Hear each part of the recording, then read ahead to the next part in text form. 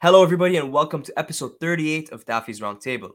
Today, we talk about turtles. My guest for today's episode is Dan the Turtle Man. Join us as we discuss different species of turtles, which species make good pets, and the best way to set up your pet turtle. We also take a deep dive into diamondback terrapins, their husbandry, and Dan's experiences with breeding. But before we get into that, allow me to give a shout out and thank you to Exoterra for sponsoring this podcast and making this episode possible. Exoterra makes quality products for our pets reptiles to make them feel at home. Okay, let's talk turtles. Everybody, please help me welcome Dan, the Turtle Man. Dan, hello. Hello, Dan, the Turtle Man. that's me, allegedly. I feel like you need like a theme song after that. Dude, my brothers tried saying that, and then and I was like, this is not working. You just need to find the right one. One day you'll find one that'll stick. I got to some nice copyright free something, and just like put my own spin on it. Absolutely, yeah. Thank you for love having me, by the way. Of course, we're long overdue a turtle episode on the podcast, and you're the Turtle Man, right? So it's perfect. Try. I don't know everything, but I know enough. That's the beauty of the hobby, right? We're always learning, we're always growing. Nobody knows everything, but Absolutely. today I think we're gonna learn a lot about turtles. I don't know a lot about turtles, although technically my first reptile was a red-eared slider when I was like really really young, which I think for most people it is, but I haven't kept turtles since. So today we're gonna learn about turtles. Yeah. I mean, that's a classic thing. You know, everyone's like, "Oh, I had a radio slider or whatever, and I didn't really know how to take care of it." And that's what I try to be here for, to be like, "Hey, even when you were that young, whatever." For that new generation of young people that have a radio slider that have no idea what they're doing, I try to be like, "Hey, you don't have to break the bank or whatever to take good care of your critter." Yeah, but also the Mhm. little island plastic thing is probably not the best. Like, theoretically, the funny part is I don't even like to say this because I don't like it taken the wrong way, but theoretically, you could rig that to actually work for all of like a month, but theoretically, it could work. Yes, But no. but no. But usually not. No. Okay, awesome. All right, so let's before we get into all of that, Mhm. start at the top. How did you get into reptiles, or how did you get into turtles, reptiles, all of that? Funny. You say that same way that you did, pretty much, just a little Yeah, readier slider. But awesome. before that, it was fish. It was aquatics. I loved. I had my beta fish, the classic. I did all my research. That's what I spent my time doing before we had as much internet video game access. I didn't really like video games all that much, so I would just Me read neither. it because I was a nerd. And I remember, I don't know why this stuck, but I read in a book at the library. I wanted a new pet, and it said, if you're going to get a new pet, research as much as you possibly can. I don't know what part about that stuck, but I read about guppies and guppies and guppies and guppies, and I did as much research as I could on them. And then about 3 or 4 years after that, I successfully had like a whole breeding operation at like 12 years old, hit 13 or something like that. I was in South Carolina for a just for vacation, and I knew that I'd been wanting to get a turtle for a while then. And on the signs on those like stupid souvenir shops, it says like baby turtles. I was like, no way, they can't sell those. That's illegal. Even that young, I knew. Oh, they had them. They're just blatantly breaking the law. They didn't care. So I bought one for, I think it was like $4, something crazy like that. And most people, the difference was most people, when they would get that animal, have no idea what they're getting into. Me, I said, this is going to be my baby forever. I'm going to build her the biggest pond when she gets big. Awesome. I was pre-prepared, but that was it. That was just game over. That was it. And then Mhm. turtles from then. Yeah, my parents still laugh about it. Oh, I'll stop at 5. Oh, I'll stop at 7. I'll stop at 10. Now I'm like 42. Let's keep going. Why not? 50 were coming. It's actually, you caught me at a weird time because I'm going way back down. But Oh yeah. we Awesome. can get into Okay. that later. Yeah. Yeah, 100%. Yeah, it's actually it's funny because I also started with a fish hobby, and I also went guppy crazy, and I also had all of these things I don't like it. So I get you 100%, 100%. But yes, awesome. Okay, so what I know you're thing, but what species are you currently keeping or planning to keep? I guess. Diamondback terrapins is my ish. Yeah. it's problematic because people say, especially for my videos, they're like, "You're a niche within a niche." I'm like, "I Yeah. know, it's not my fault, but they're just my number one." And I get a lot of questions that are like, "Well, why do you only keep Diamondback terrapins?" I'm just like, "If I'm limited on space, don't you think I'm only going to keep what I really want to keep?" Um, 100%. and so that's what I did, and I sort of expanded a little bit, got a little weird with some other species, but they're my number one, just now and forever. That's the primary. Like, I know a lot about those suckers. Like, I know a good amount about map turtles. I'm not great with subspecies identification on those. Like tortoises, I got a good working knowledge of those and whatnot. But like when it comes to the terrapins, I'll run laps. Like that's expert level, I would say. And I'm still learning. Awesome. There's still stuff that I have no idea what I'm doing. But Awesome. So we're gonna get into some Diamondback terrapin stuff then. oh yeah, yeah. If you want to know about stuff, I will walk you through it. It's pretty foolproof. I try to make it foolproof on my channel and stuff. Like you can't mess it up. Just do the things, do them right, And do the research. do the research. Yes. In one of my videos, I said, click off this video, go to 6 others that are not from me, get different people's. Yes. Yes. I have this question phrased a little funny. So I'm gonna say it the way I have it phrased, but then like kind of fix it. I have it phrased as, why do you think that turtles don't make good pets? And the reason I have it phrased that way is because it's in the store I work at. It's kind of like a known thing. We say like, if you really want a turtle, do your research twice, and then that kind of thing. So, do you think that they make good pets? And then why do you think that they don't? If you agree with yeah, you take it from They're here. terrible pets. Theoretically, they're terrible pets. Awesome. Just based off the pure facts. If you're a freaking weirdo like you're me and you just happen to like them for whatever stupid reason or whatever other like reptile, there are other options that are way better than turtles, because turtles, I think that it's kind of funny how they're a step up from fish, because they really are a step up from fish, but they are in the same way that you can't really interact with them. Sure, you can feed them, but that's about it. And most species just recognize you as the food source, and that's kind of it. I'm starting to dive into a little bit of recognizing my face and this and that, but just for purely from a statistical standpoint, they're not cuddly. You don't want to remove them from the tank. I see people taking them for walks or this or that. They don't like that. If you want to treat them, this is what I tell people. You want to treat them, you give them shrimp. They will love you forever, or some type of fish.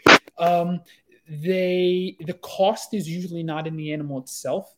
It's in the environment, the setup, and the future costs, which a lot of people can't get past. They say, well, if I spend all the money now and set up my whatever dart frog terrarium, because that's what I'm looking into right now, Nice. I'm pretty much set. Just fruit flies, and that's it. Yeah. For turtles, it's the complete opposite. You can get away with the bare minimum, a heater. I don't even do a heat bulb or UVB when they're babies until they hit 3 or 4 inches, which is new information, but it's been working. And then when they get bigger, I tell people in 3 or 4 inches, you can go balls to the wall, but people want to keep them in a little tank forever. Yeah. There are a lot of people that say, that they want, I wish they stayed small. There are not many species. There's not many species that stay small. There's not a lot of upfront cost. The cost usually comes later. They have a lot of space. They're messy eaters. If you are not on top of your water changes and your filter cleanings, that water is going to get icky nasty and it's going to smell. Yeah. But then if you do it right, I have how many setups in my room? No smell, no issue, no nothing. Yeah. But for the basic reasons, no cuddling, the costs, you need that UVB. They need it. It will have MBD all day, every day. If you don't, once they hit that 4 inches, there's just it's multifaceted why they make bad pets, quote unquote. Yeah. But you still recommend them if the person really wants them. If you're in it, you're in it. Go for it. You can do it right. That's the whole point of the channel is I try to be like, if you're going to do it right. And you can do it right. I try to tell people, well, where do you live? Oh, I'm in Tennessee. You can keep your radar slider outside all year. Yeah. What? But it gets cold. Let it hibernate. Take a 110-gallon stock tank, and that's always my go-to. Like, go to Tractor Supply. It's $70. get yourself 110. They're like, but then I can't look at it. I'm like, do you know how heavy and fragile an aquarium is? And then you have to keep it inside and you can't take it outside. I'm like, I love these stock tanks. You can predator proof it. Your turtle will love you. They're gonna seeing them sunning for the first time in the natural sunlight, like nothing beats that. So if you're wanting to go for it, you can go for it and you can do it right. It's not, it's just not for everyone.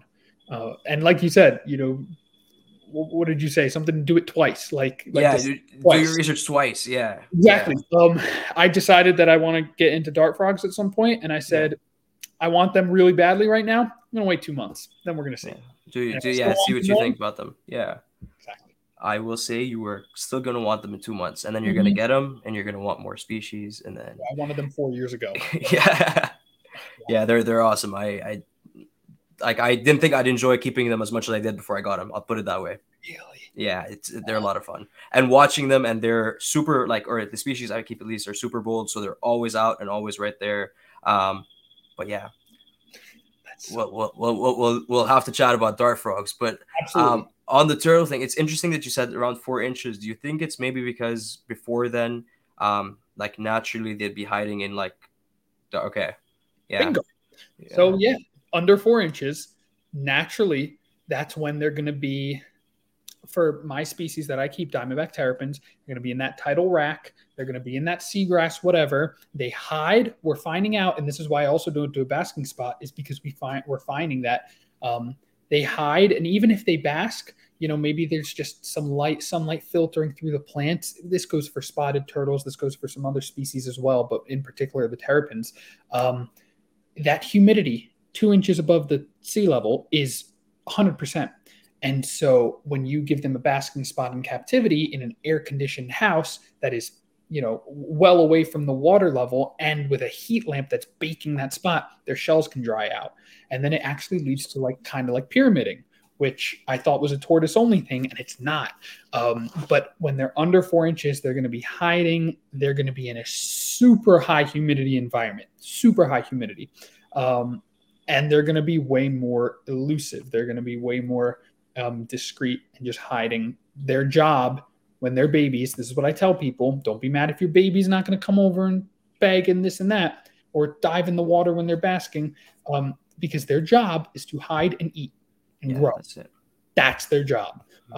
And so when they're below 4 inches, for whatever reason, that UVB is not if you want to, you can throw on a UVB light, but as far as an actual heat lamp, sometimes I'll give one, and they'll climb on their plants, but I don't give them like a platform to fully get up and out of the water. Okay, cool. But I guess it differs for different species as well. But for the Diamondback terrapins, you are keeping them aquatic at the lower than so under 4 inches. So we're finding out that it works for painted turtles, map turtles, box turtles. With box turtles, you do the same thing, but you just keep it way more shallow to avoid drowning, and so that way they're not like full on swimming.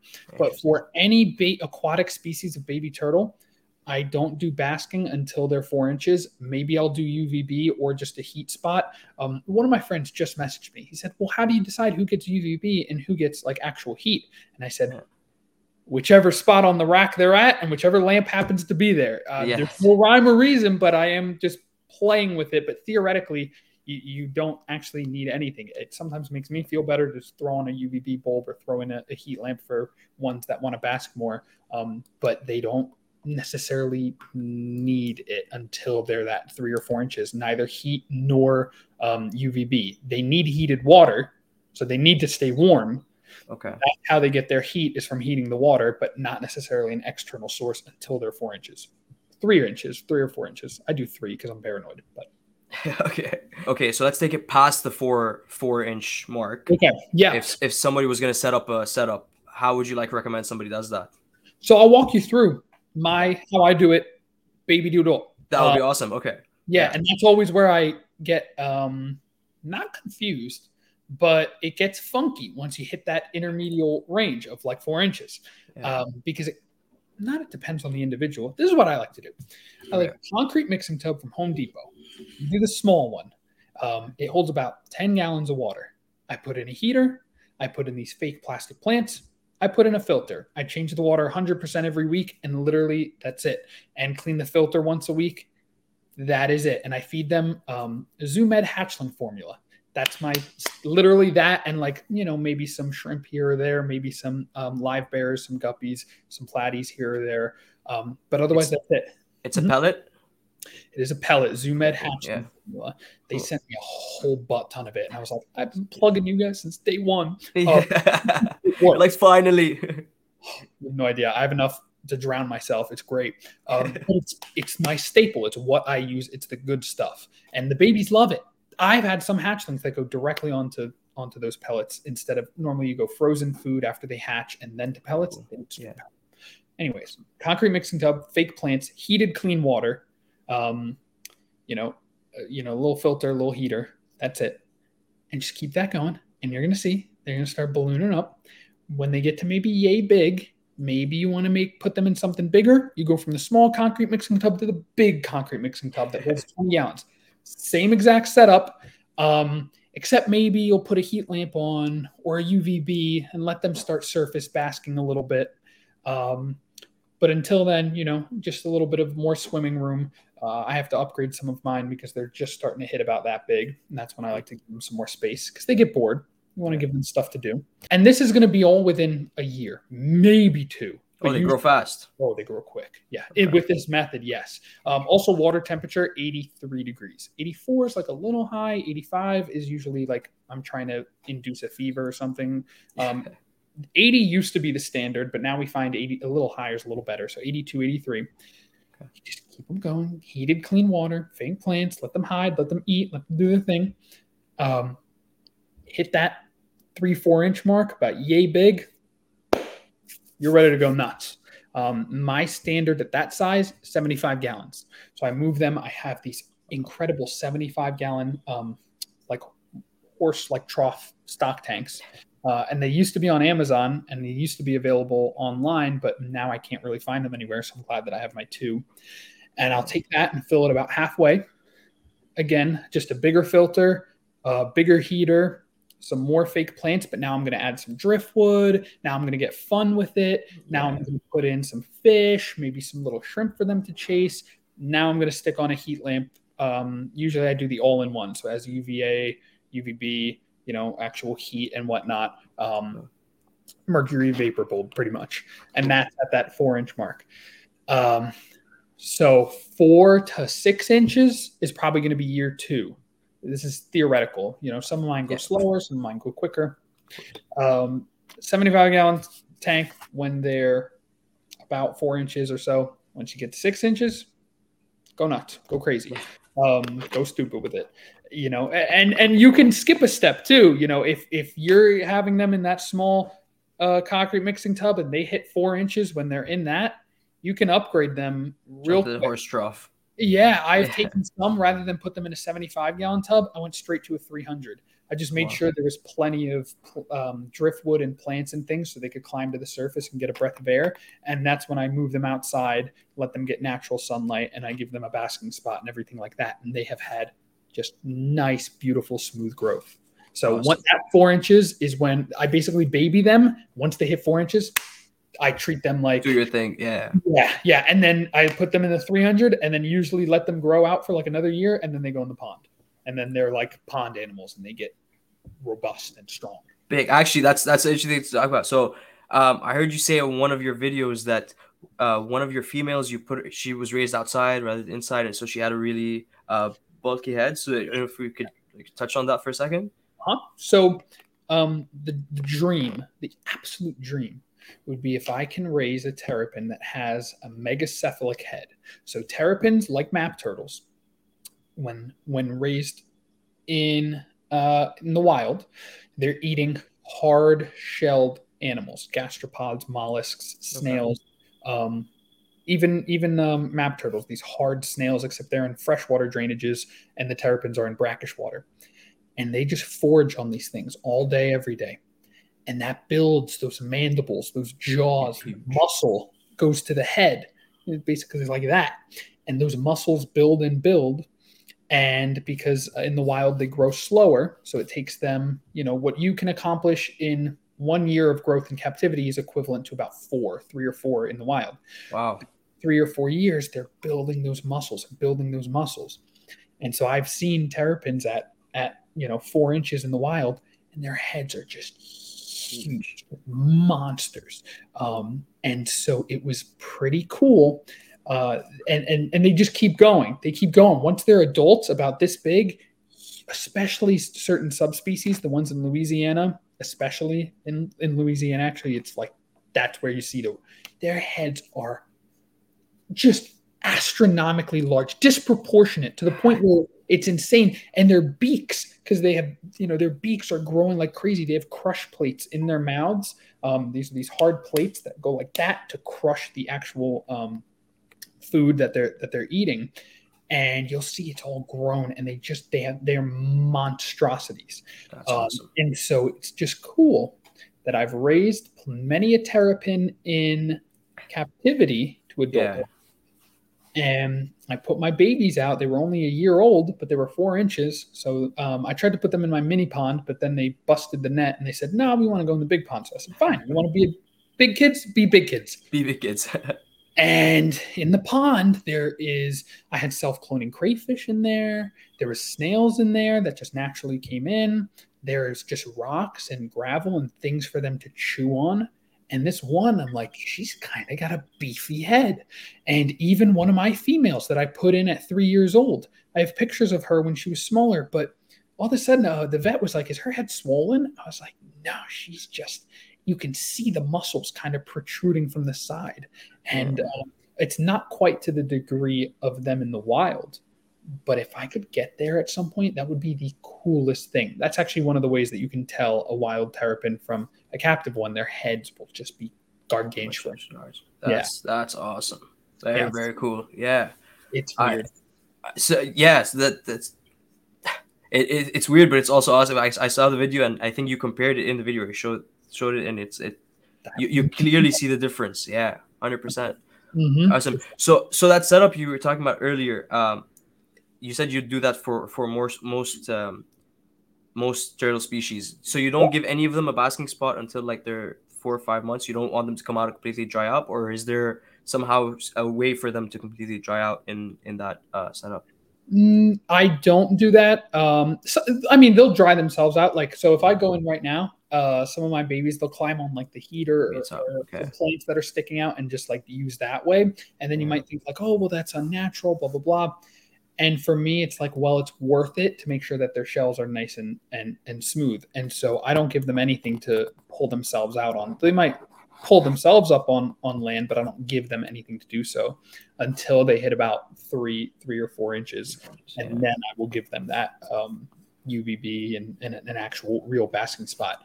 Now, that being said, that female that I'm talking about, the one that had the bigger head, I raised her, well, her mother, I raised her with a basking spot, and she turned out fine. I had my red ear slider with a basking spot. She turned out fine. I had a northern diamondback terrapin. This was way long ago. My first terrapin I ever had, I raised with a basking spot, and she turned out totally fine. But as I keep thinking about it, well, what was different? I think the difference was that when I raised them in those setups, it was in setups with very tall walls.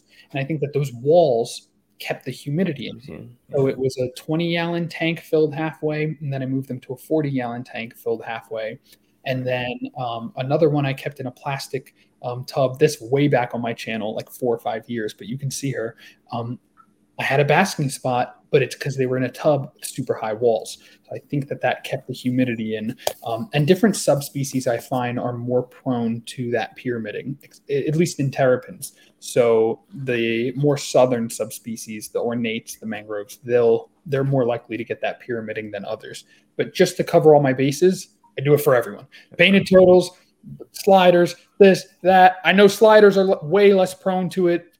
Painted turtles are way less prone to it. But I don't care. I'm going to cover my bases. And it's like, you got to see that growth. It's perfectly smooth if you don't give them that basking spot. I still put on a lamp though, just for day and night cycle. So some of them I have LED, some of them I just have a hot spot, and others just a UVB spot, but just for day and night cycle.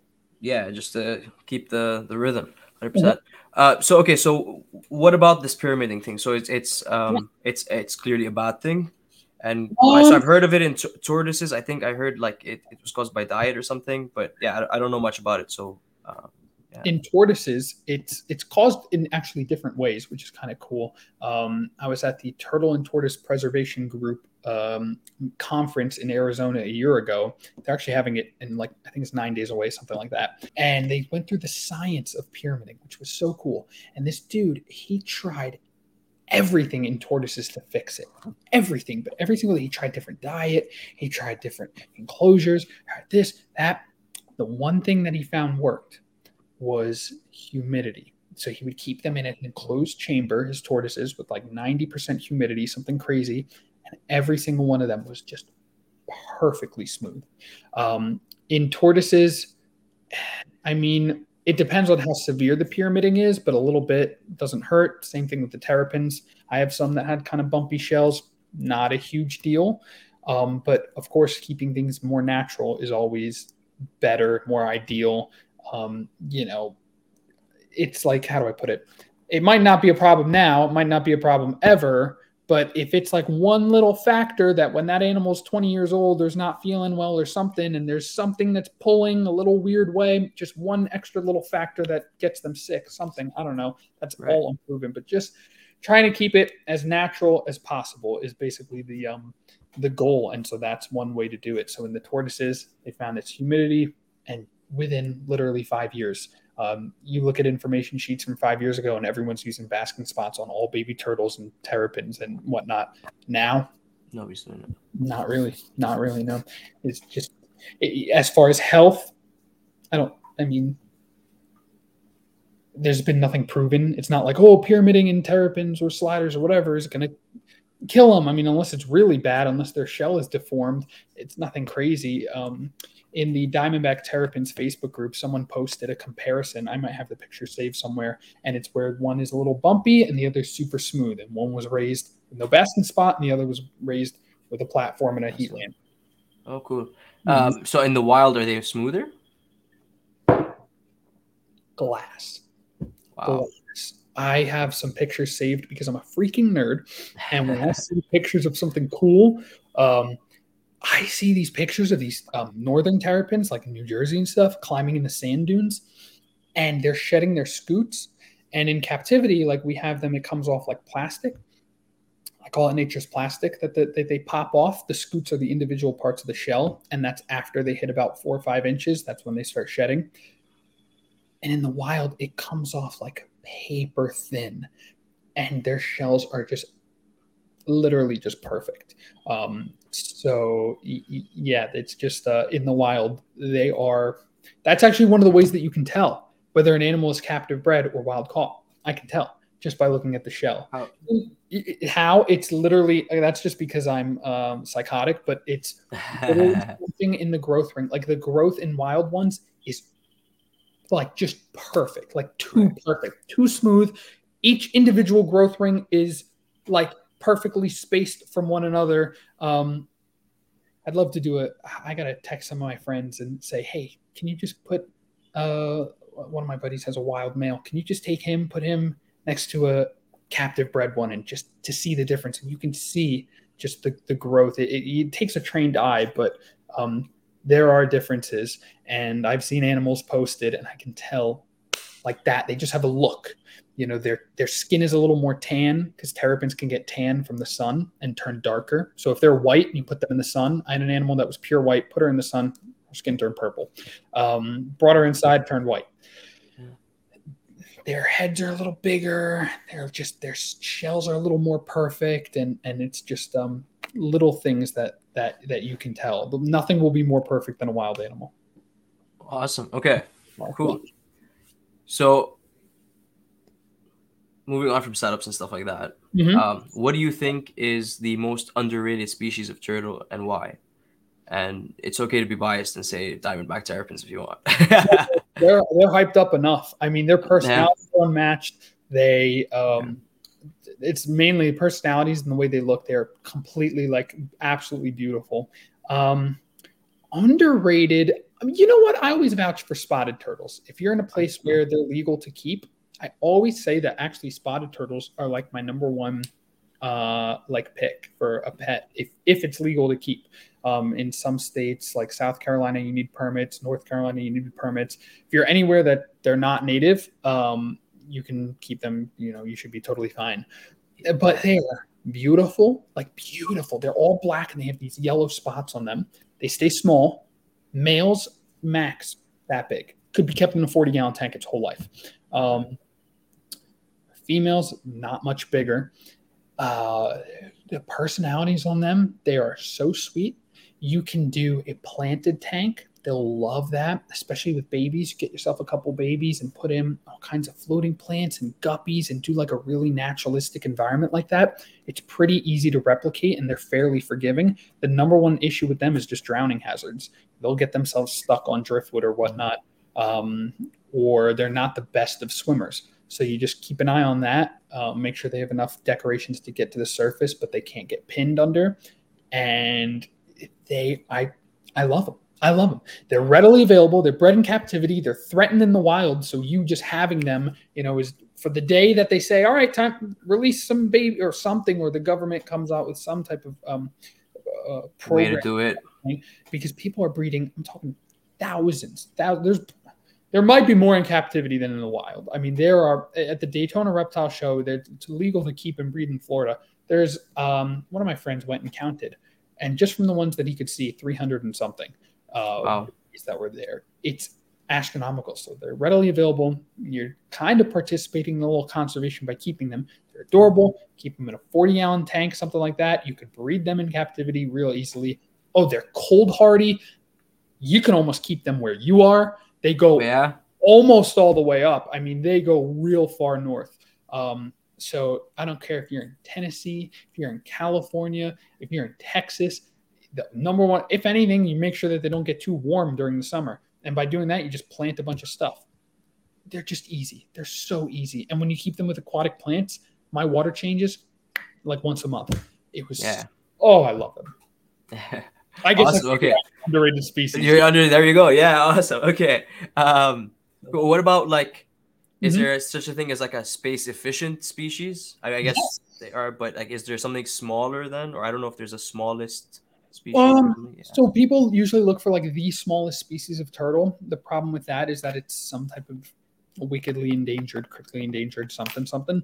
But good options are mud and musk turtles. Like those guys don't get huge. A 75-gallon tank, like, and again, they can be difficult. They can have a hard time swimming. So giving them driftwood and platforms and like ramps, things they can crawl up to the surface on. Same thing with the spotted turtles is fairly important. Okay. But they're more aquatic than like terrestrial. Yeah. Like terrapins will come onto land. Spotted turtles love to come onto land. But those mud and musk turtles love to stay in the water. They don't bask all that much. But they don't get huge. There's some smaller species, there's some larger species, but at the largest, they only get that big or so. Wow. And they can be pretty friendly. Like you can train them to come over. You can keep fish with them usually. Again, you can do some planted, like a planted setup and make it look really nice. My friend, the turtle girl, she has a whole bunch of blind little musk turtles, eastern musk turtles. They got their eyes picked by some cichlids, but they're like the sweetest. And they're just cute little things. They don't get huge, like 75-gallon tank, and you're like good to go with those guys. Mud and musk turtles, that's my number two besides spotted turtles. Spotted turtles, awesome. Okay, and then so usually we brought this up, like you had a red ear slider, I had a red ear slider, and red ear sliders are usually everybody's number one. Or like at the store, we get a lot of calls of people just going like, "Yeah, we're calling. Do you guys have red ear sliders?" We don't sell red ear sliders, by the way. But red ears, like I think it's their availability, like you're saying earlier, and their low price point that makes them like so popular. But how do you think we could, like, I don't know if you even have an answer, but how could we get other species to be as popular without lowering their price point, if that question makes sense? Yeah, their price is pretty low. I mean, for the red ear sliders, the problem is like it's multifaceted of an issue. But the thing is, like the spotted turtles and the mud and musk and whatnot, they're not all that crazy expensive. Um, like I think it's like $40 for razorback musk. Wow. Spotted Okay. turtles are a little more expensive, like 120. I remember buying one for the first time. I was like, this is the most I've ever spent on a turtle, but oh, I love that little booger. You know, Prices here are a lot higher, by the way. oh, I forget. Yeah, yeah, Okay. yeah. Okay. No, but yeah, but still, like compared to a regular slider, $40 compared to like I don't know, like whatever Five, it was raised five. Yeah, there you go. So still of a yeah. They've five, become as like been mentioned before, like they've become considered like the disposable pet, and like that's yes, why they're everybody's go to. But correct. yeah, Yeah, but I try to tell people, even I mean, even people who find box turtles in the wild, they'll find a baby box turtle and be like, I'm going to keep it. I'm like, release that. That animal in the wild is doing way more than one mm, in captivity. I have friends that breed box turtles out the rear. Like they'll give you one if you promise to release that. Like, and not only that, if you find breeders or someone that are breeding musk mud turtles, I have a friend who breeds absolutely tons of them. He just had a whole clutch of Mississippi map turtles. He texts me. He's like, "You want some? You want some?" I know I don't want any. Thank you. And it's just because if they know that you're going to take care of those animals, or you build that relationship with the breeder, um, because you can get things discounted cheap. I do that. I have this one woman. She messaged me. She goes, I said, how big is your aquarium? Because aquariums, I'm like, how big could you possibly go? I have a 300 and a 375. all I right. solar my terrapins all day. Two that I like my one of my most favorite animals. People will work with you, and I had someone else. I'm gonna keep them in a 40-gallon tank. Here's $2,000. I'm like, nope. Take your money, shove it up your rear. Thanks, no thanks. Yeah, People will, as far as lowering the price on a global like huge scale, it's just difficult. Sliders have just been farmed and so ingrained in like history, especially here in the States. yeah, Everyone remembers. You talk to anyone that's older than like 40, and they all remember them being on the corner stores. I mean, like I said, it was only recently that they stopped selling them at the souvenir shops in South Carolina. Um, as far as making other species as available, I don't yeah. know. I don't know. It's just the sliders are too easy. They Too can take easy. such a beating, and they can be bred that you can breed so many of them. Some of those smaller species, they can't pump out as many eggs, and so therefore it's a little more difficult to breed them. And they're, I don't even want to say more specialized, but they require like a little bit higher quality, A little more attention to detail. like a little, like marginally. Yeah. But as far as lowering the prices on them, I think they're pretty good where they're at. Terrapins used to be $40 for a northern all day, every day. And it's because one dude was just poaching the nuts out of them. But I thought that was too cheap, and you kept finding ones that were being mistreated all over the place. They're still popping up now a little bit, but most I of them agree. have been rehomed and whatnot. But it's finding that balance. It's fine Red ear balance. spiders are beautiful. Like they are a beautiful species that just because they're not rare or whatever, or a dime a dozen, or being literally given away. I just saw some the other day as babies. Someone's like, just pay for shipping, please take them. Oh, Uh, here too. Yeah. yeah, just take them. Yeah. It doesn't inherently make them less valuable to the person. Like I don't think that they should be viewed as disposable, because I had my red ear slider. I loved her. She was personable. She was cool. Like they're really cool freaking animals. Um, and the price means nothing. And I'm just finding that out because I have some terrapins that are like way crazy expensive. And one of mine that I got for $120 4 years ago, no, 6 years ago, she got sick, and I'm bringing her to the vet, and I'm like, save her, save her. Yeah. I just was Please. pick Oh, is her up. that okay? Where I just was, and that's actually why I'm downsizing, because I said, what's well, besides the adults not adapting well outside, it's like, well, what's the point if you're not gonna take care of the ones that you like? I mean, I love them all, but like The OGs. price means nothing. Like the price means nothing. If you love that animal, then I agree. you get it and you treat it right. And I think sliders are they're underrated. Lowering prices on others, I think we're doing a good job just by producing more, getting more people to care. I had one guy who was selling some Eastern painted turtles that I wanted to get like 8 years ago when I had a pond that I'd built. and they were $20 each. That's like nothing. And I was like, $60. That's a lot for 10-year-old Dan. And he just hands them to me after he saw it because we had been emailing. He never saw me in person. He's like, kid, you're like 12. He's like, normally I'd charge anyone for these. He's like, just take them and keep doing turtle stuff. And keep the hobby growing. Yeah. So the more that people do that and establish those relationships, that's why I say talk to breeders and whatnot. You know, I have my one friend. I'm not going to say who because then everyone's going to go to him and be like, I have a good setup. If you genuinely have like that good setup, you're going to take care of them. You're nice and not just begging for things or, people will just give you stuff like, or be like, just take or cover shipping or, it is a $40 animal, $10, like whatever. Yeah. It's about those relationships, in my opinion. That's key. Talk to your breeders, do your research, find the right breeders. No, but I absolutely agree, and I don't think they should be lowering prices. And I think actually, if not to be that person, but if hiring prices gets the people that are just gonna neglect the animals out of the game, then by all means higher prices. And I used to fight that point a lot, and I can't anymore because it's true. It's just it's ridiculous, but it makes it more accessible. And then like I've seen all those deformed, poorly treated terrapins because they were $40 at shows in the Northeast in Pennsylvania. I mean, I was going to reptile shows, and at the end of the show, the dude said, "I'll give you, I'll make them $20 each." They have the price. It's insane for a terrapin that they require pretty good water quality. If you get behind or way more specialized care, in my opinion, than a slider. Maybe not way more, but just, keep on top of that water quality and they're okay. But a lot of people don't. And a slider will be able to take that and still not thrive, but do okay. Yeah. Terrapin can't.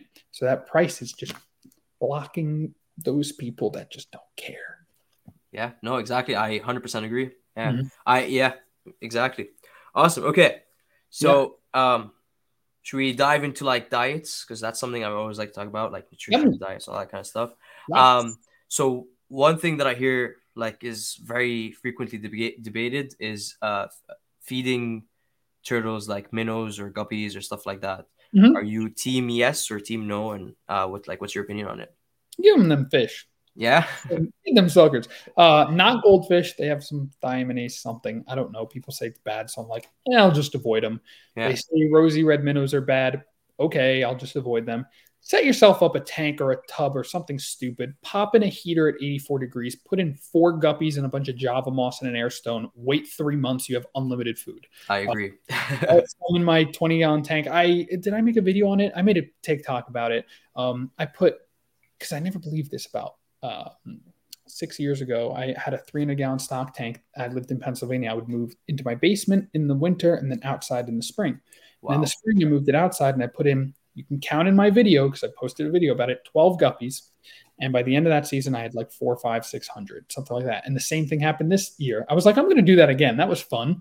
Like you can breed the nuts out of them and feed them those live bears that they're raised by you, so they don't have any parasites or icky nasties. You know what they're feeding, yeah. You can sell them if you want to, because some people like to buy tropical fish and stuff. That's me. I love them. And you can use them as feeders. And when you toss in food for your turtle, if they don't eat those fish, now you got some new pets. Like I love that. And the turtles like to chase them sometimes. It's good enrichment, like you said. And I kept guppies in with my spotted turtle. And every time, if I didn't keep up with feeding, he would just knock a bunch out. But if I kept them well fed, let the population rebound a little bit. So I say do it, feed them. Or I used to, this is messed up. I used to cut the back of the tails off a little bit of the fish and let the turtles like chase them and hunt them and take them.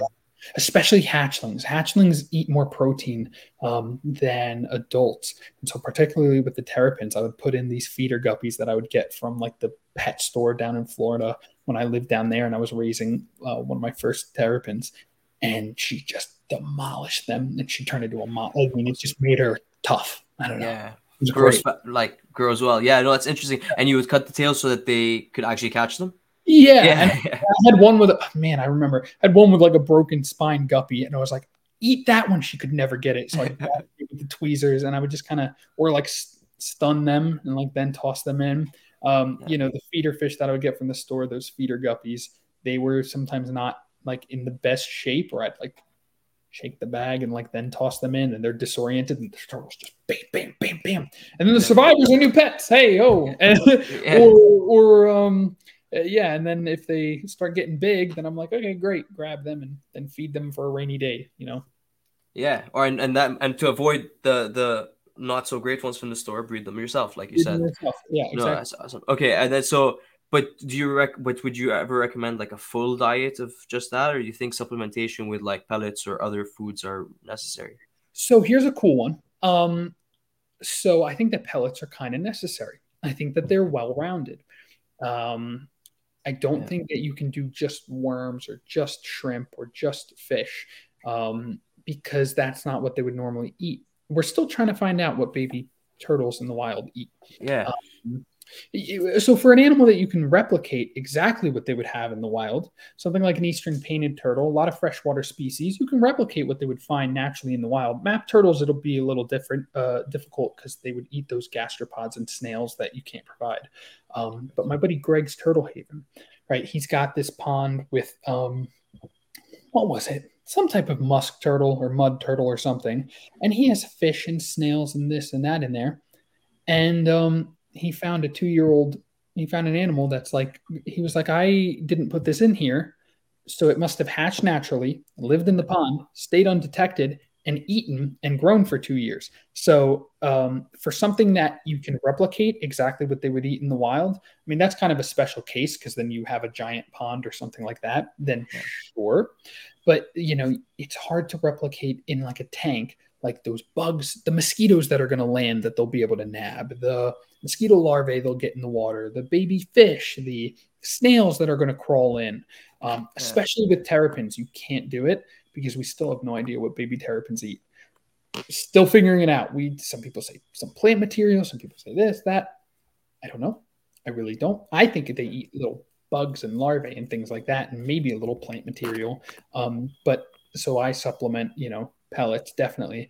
But I know someone who raised a hatchling that had lame back legs that was wild, and so they said, well, this is not going to make it in the wild. So they brought it into the Pelican Harbor Seabird Station down in Florida, and they reached out to me and were like, hey, how do we raise this? How do we raise this animal? I was like, I have experience with this exact substance, this exact problem. So with babies, fresh babies, you give them frozen foods to like make sure that they're eating, to get them eating, get the appetite going. And then you usually convert from those frozen foods, like I said earlier, to pellets.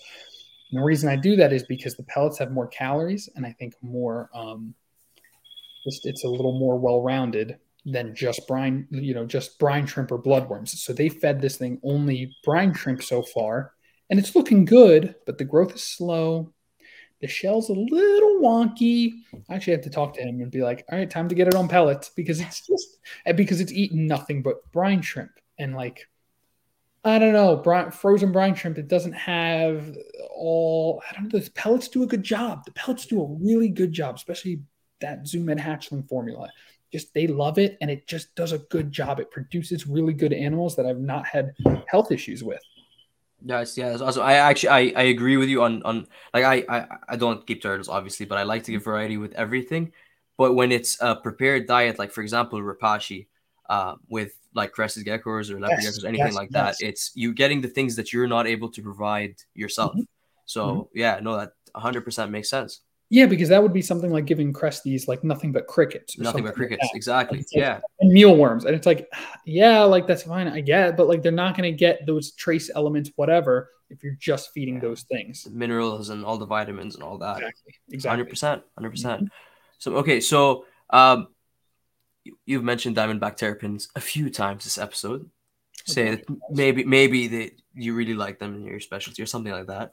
Yeah. Yeah, yeah. Awesome. Okay, so another thing I actually noticed you mentioning a few times is subspecies, or I've dealt with Uh-huh. that. So there's different subspecies of diamondback terrapins. Then 7. there's 7. Okay, awesome. And Technically, it's yeah. are they separate? Like obviously different like DNA and all that, but are they separated by localities, or do they cross over? in any areas or? You asking the right questions. Awesome. Silly Awesome. goose. Okay. Awesome. So So technically there's 7 subspecies, but with DNA and genetic testing, they're starting to find out that between the Northerns and the Carolinas, because there's Northerns, Carolinas, and you just keep on scooching down the East Coast, they are virtually indistinguishable from one another. I don't know how the heck they discern that there's different subspecies, but whatever.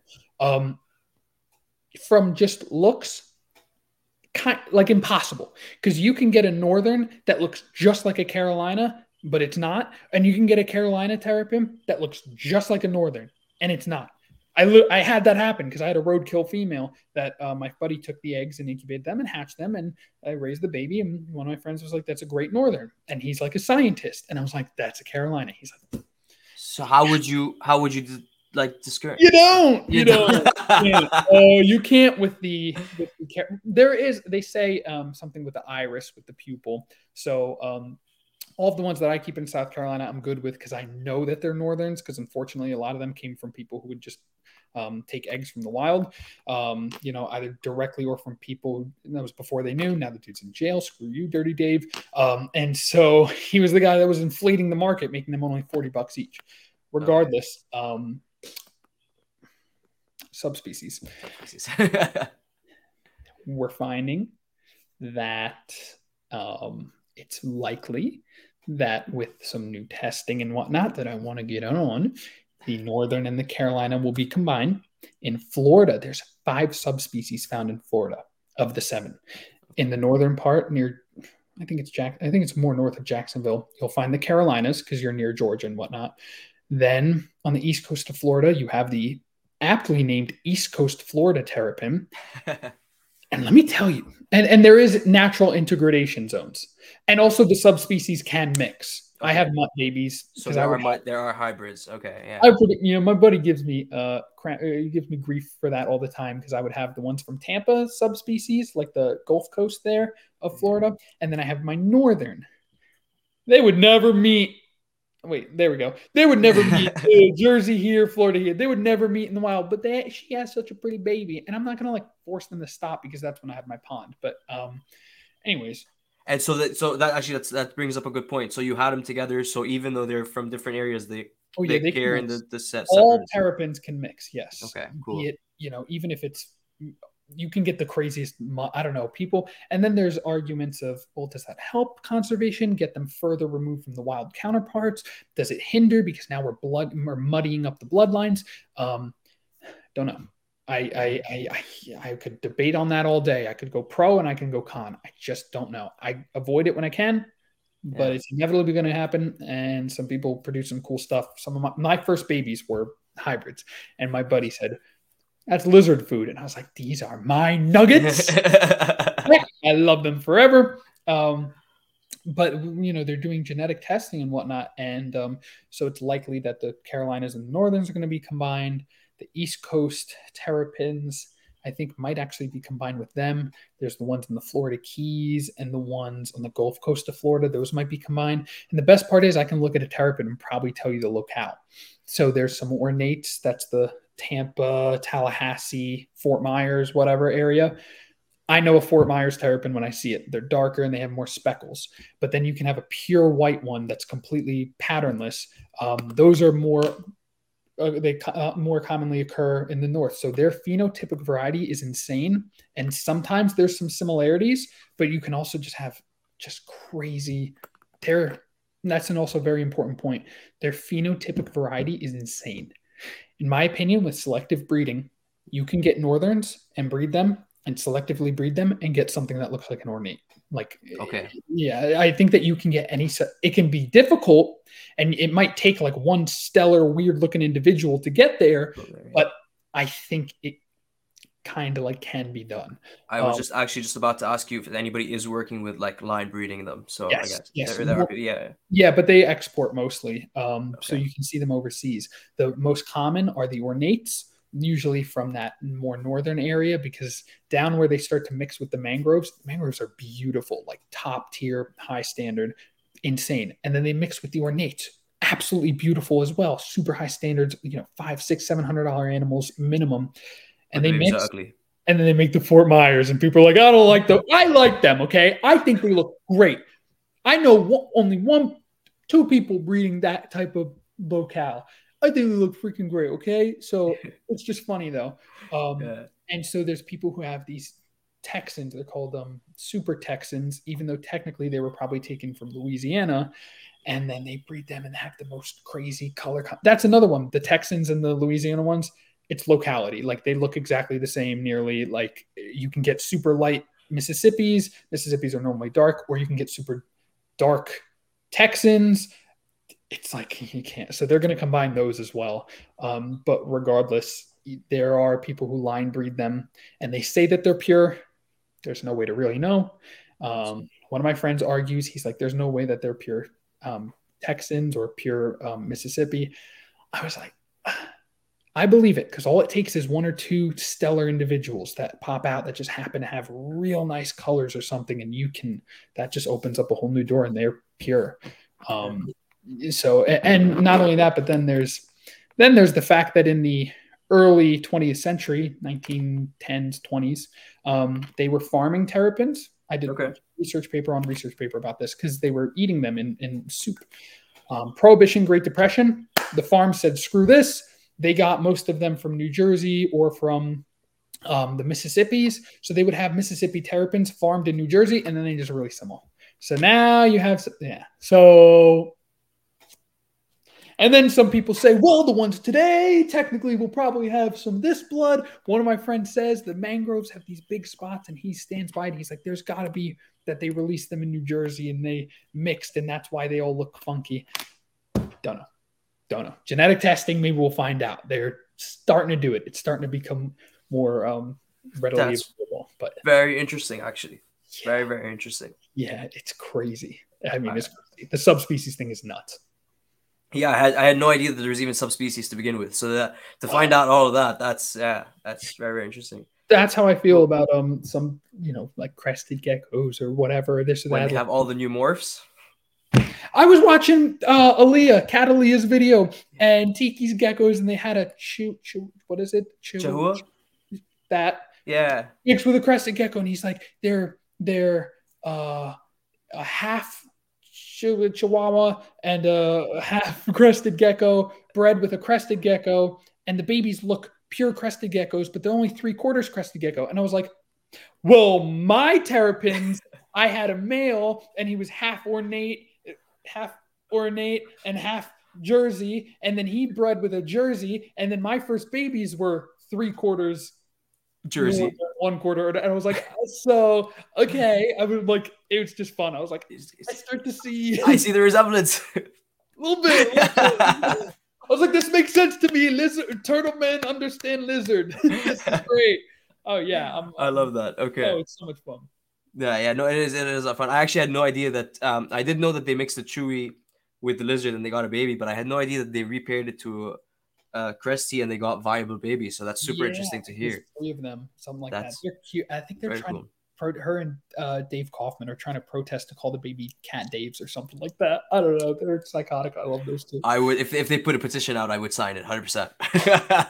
There's voting anyway. Yeah. Okay, awesome. So you've bred the Diamondback terrapins? Yeah. Cool. Okay, so why don't we wrap up on this topic? Breeding them. Mm-hmm. How does that work? And do you? So I like.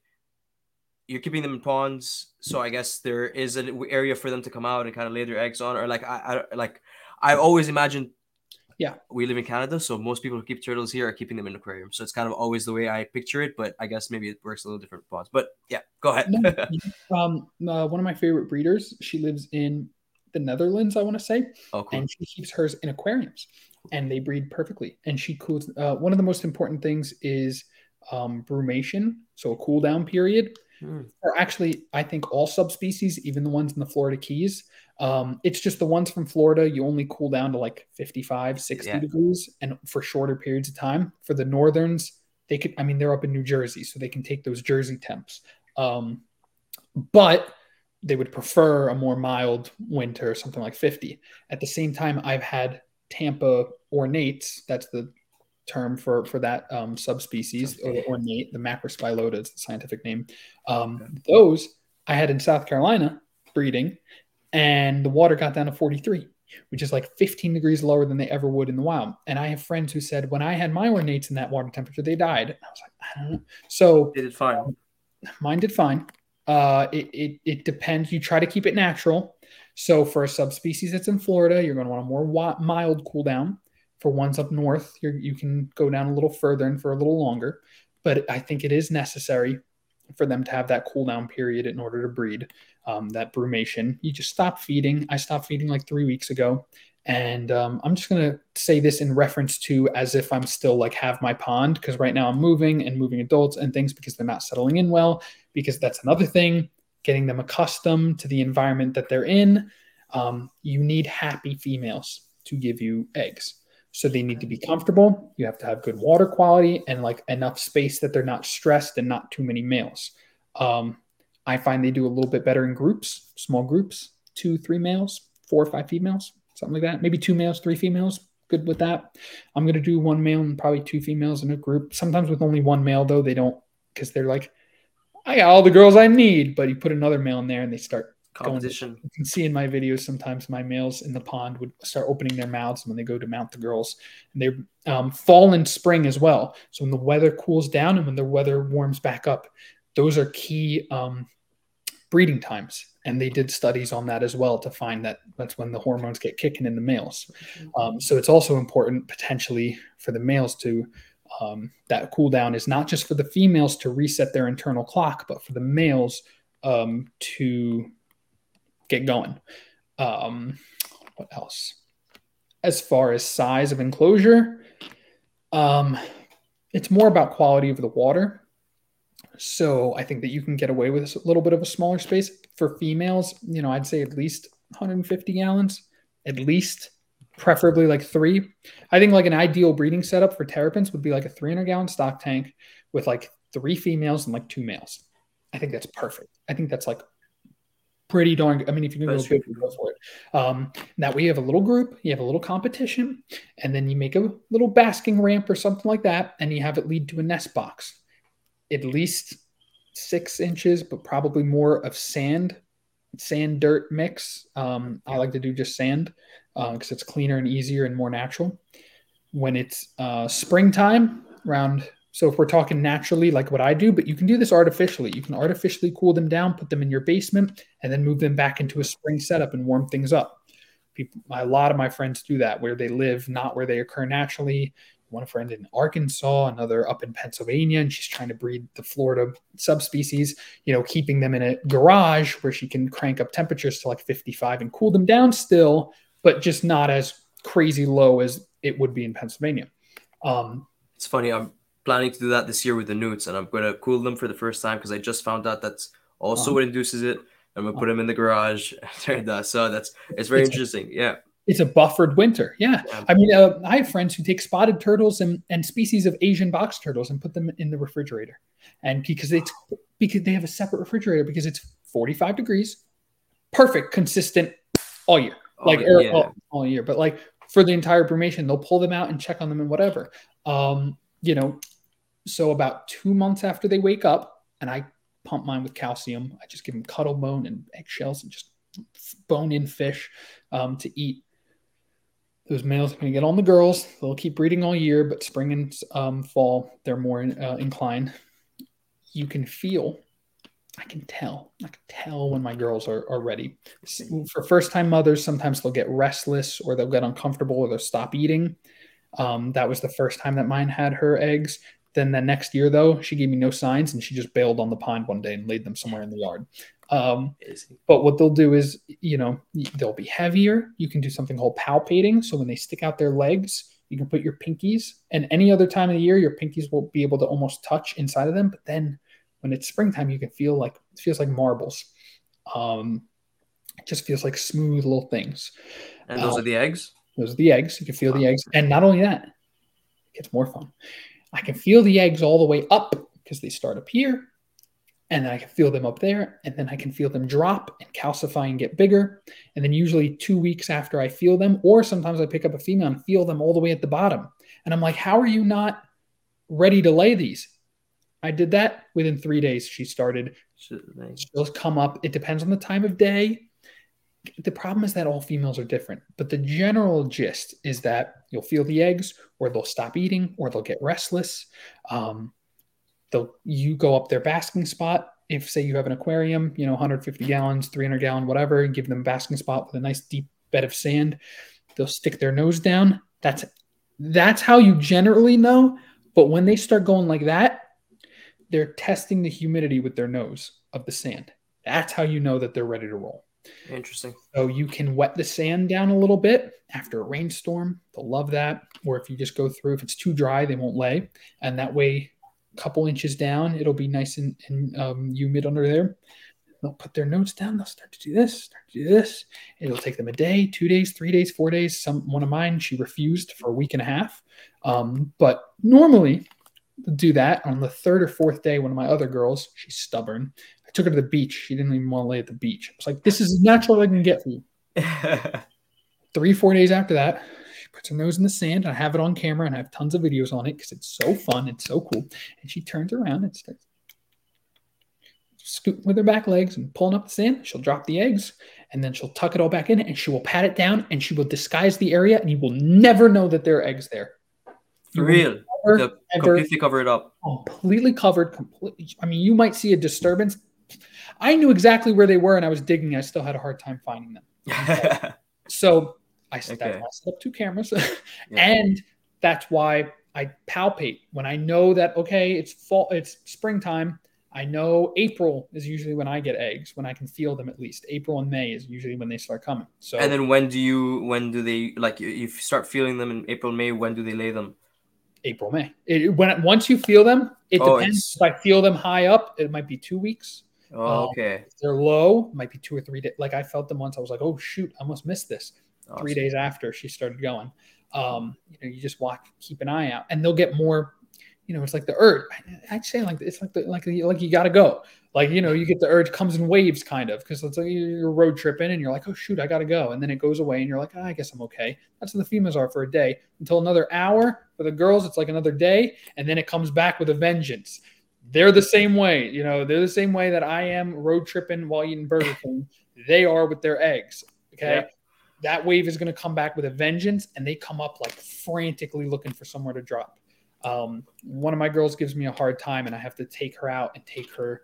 She likes to just search around and goes in like a mulch bed or something like that, because I don't know why she doesn't like the beach area that I gave her, whatever. The other one, though, doesn't want to be touched. Don't mess with her. She'll find a spot, because I messed with her and she hated me. And then she found her spot and laid them. And it'll depend on the female. One female might stop eating. Another will show no signs, even if she's a first-time mother. It depends.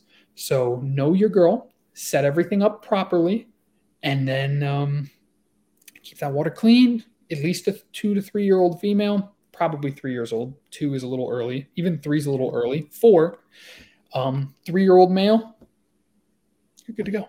You're good to go. Just keep it clean. Keep that water heated. Give them a cool down period. Warm them back up. 2-month cool down maybe. They'll be rip roaring, ready to go, and they'll go up on that sandbox, the females. And afterwards, I like to give them shrimp. I like to give them calcium, just because they expended a lot. Rebuild it, kind of. Dig up the eggs, and I put them in a foam cooler. Cool. At what temperature? It depends. What sex do you want? You want boys? You want girls? You want mix? Awesome. Okay, yeah. So they are temperature, sex determinant, then, or dependent, or whatever the word is. I like to do a surprise. You like to? Sorry, what was it? I like to do a surprise. I don't know what I'm gonna get, so I like to mix. I like to do a mix. So 78, 82, you're gonna get boys. Okay. 83, 85, 83 to 85, you're gonna get mix. 86, you're gonna get girls. So you keep it between 83 to 85. So I do about 84. And then like last year it was cool because I had some that were higher and some that were lower, and the ones that were lower were all boys, and the ones that were higher were all girls. Like, it's just freaking cool. And then I had some that I was like, these should definitely be boys to turn out girls. These should definitely be girls to turn out boys. I was like, you know what? I don't care. They're happy, healthy babies. I don't care. I don't. And that's why I also don't sell them saying like this is definitely a boy. Like I don't know. I don't know. I'd take a styrofoam cooler. I would pull it out if I could get it from all my crap. But like a styrofoam cooler, like you take to the beach or whatever. I Yeah. cut a little hole so that way I could fit a wire through, 4 inches of water. Put an aquarium heater down there. Set it to whatever temperature I want the eggs at. Put a little brick or something in the middle so that way it gets above the water. Yeah. And then I put a little plastic container with a lid with holes poked in it. I do vermiculite, 1-to-1, water to vermiculite. And make a little thing, put the egg in, semi-bury it, whatever. Done. Put it in the foam cooler, 100% humidity, 98%, 99%, 100%. I don't know. Just the foam cooler kicks butt. And it actually is, I know exactly what it's at. It was usually 100% because I would put a little gauge in there. Yeah. Well, if you have water with there in the heater in a closed environment there, it's perfect, 100% humidity, and they hatch out perfect scoots. If it's too high of a temperature, they'll get all misshapen scoots. Interesting. Or it depends. And with some of the southern subspecies, with like the ones in the Keys, apparently it can go all hectic if that humidity is not perfect. I don't know. Still playing with that. They're the only ones, the ones from the Keys, that are like real iffy on humidity. But like all the other subspecies, the ornates, that foam cooler method, I hatched out 20 something this year. My northerns hatched out like 16, 17, 18, 19, 20, like 21, 22 of them. Pretty awesome. Pretty foolproof with the terrapins. How long does it take? That depends. Girls, 55 days. Like 55 on the friggin' dot. Yeah. I checked my calendar. I was like, oh shoot, today's 55. Open it up. The eggs will start sweating. They'll get condensation on the outside, and that's how you know. 24 hours after you see that condensation, and when they're in 100% humidity, they always get that condensation. That's also how you know an egg is going to be good. Oh, also within 24 hours of the egg being dropped, like no rotating. Also within 24 hours you can, but I don't like to. And within 24 hours, 48 hours of incubation, it'll turn pure white or band. It's called banding. That's how you know it's fertile. Even if it doesn't, just cook it anyway. Cook it till it's moldy, just in case. I had ones that I'm like, that's a dud. You cook it and it's like, baby. And then they hatch out. You leave them for 4 to 5 days, which no one told me this, but after they hatch, and this is how I try to stress this in my videos, hatching does not equal emerging. When those animals hatch in the nest underground, they don't immediately come up. They still got a yolk sac. They're going to bury themselves. So when my eggs hatch, they hatch and then they bury in the vermiculite. They stay there for about 5 days. They absorb the rest of that yolk sac, and once it's absorbed, then I will move them to water. Or you can keep them in the incubator just on like damp paper towel to let them absorb the rest of it. That actually works better than leaving them in the vermiculite, but I don't like to do it because I like natural. Like, yes, I don't care. Another thing. Yeah. Even if it takes longer, just whatever. I have ones that had trouble though finishing the full healing. So I moved them to paper towels, but eventually it closed up.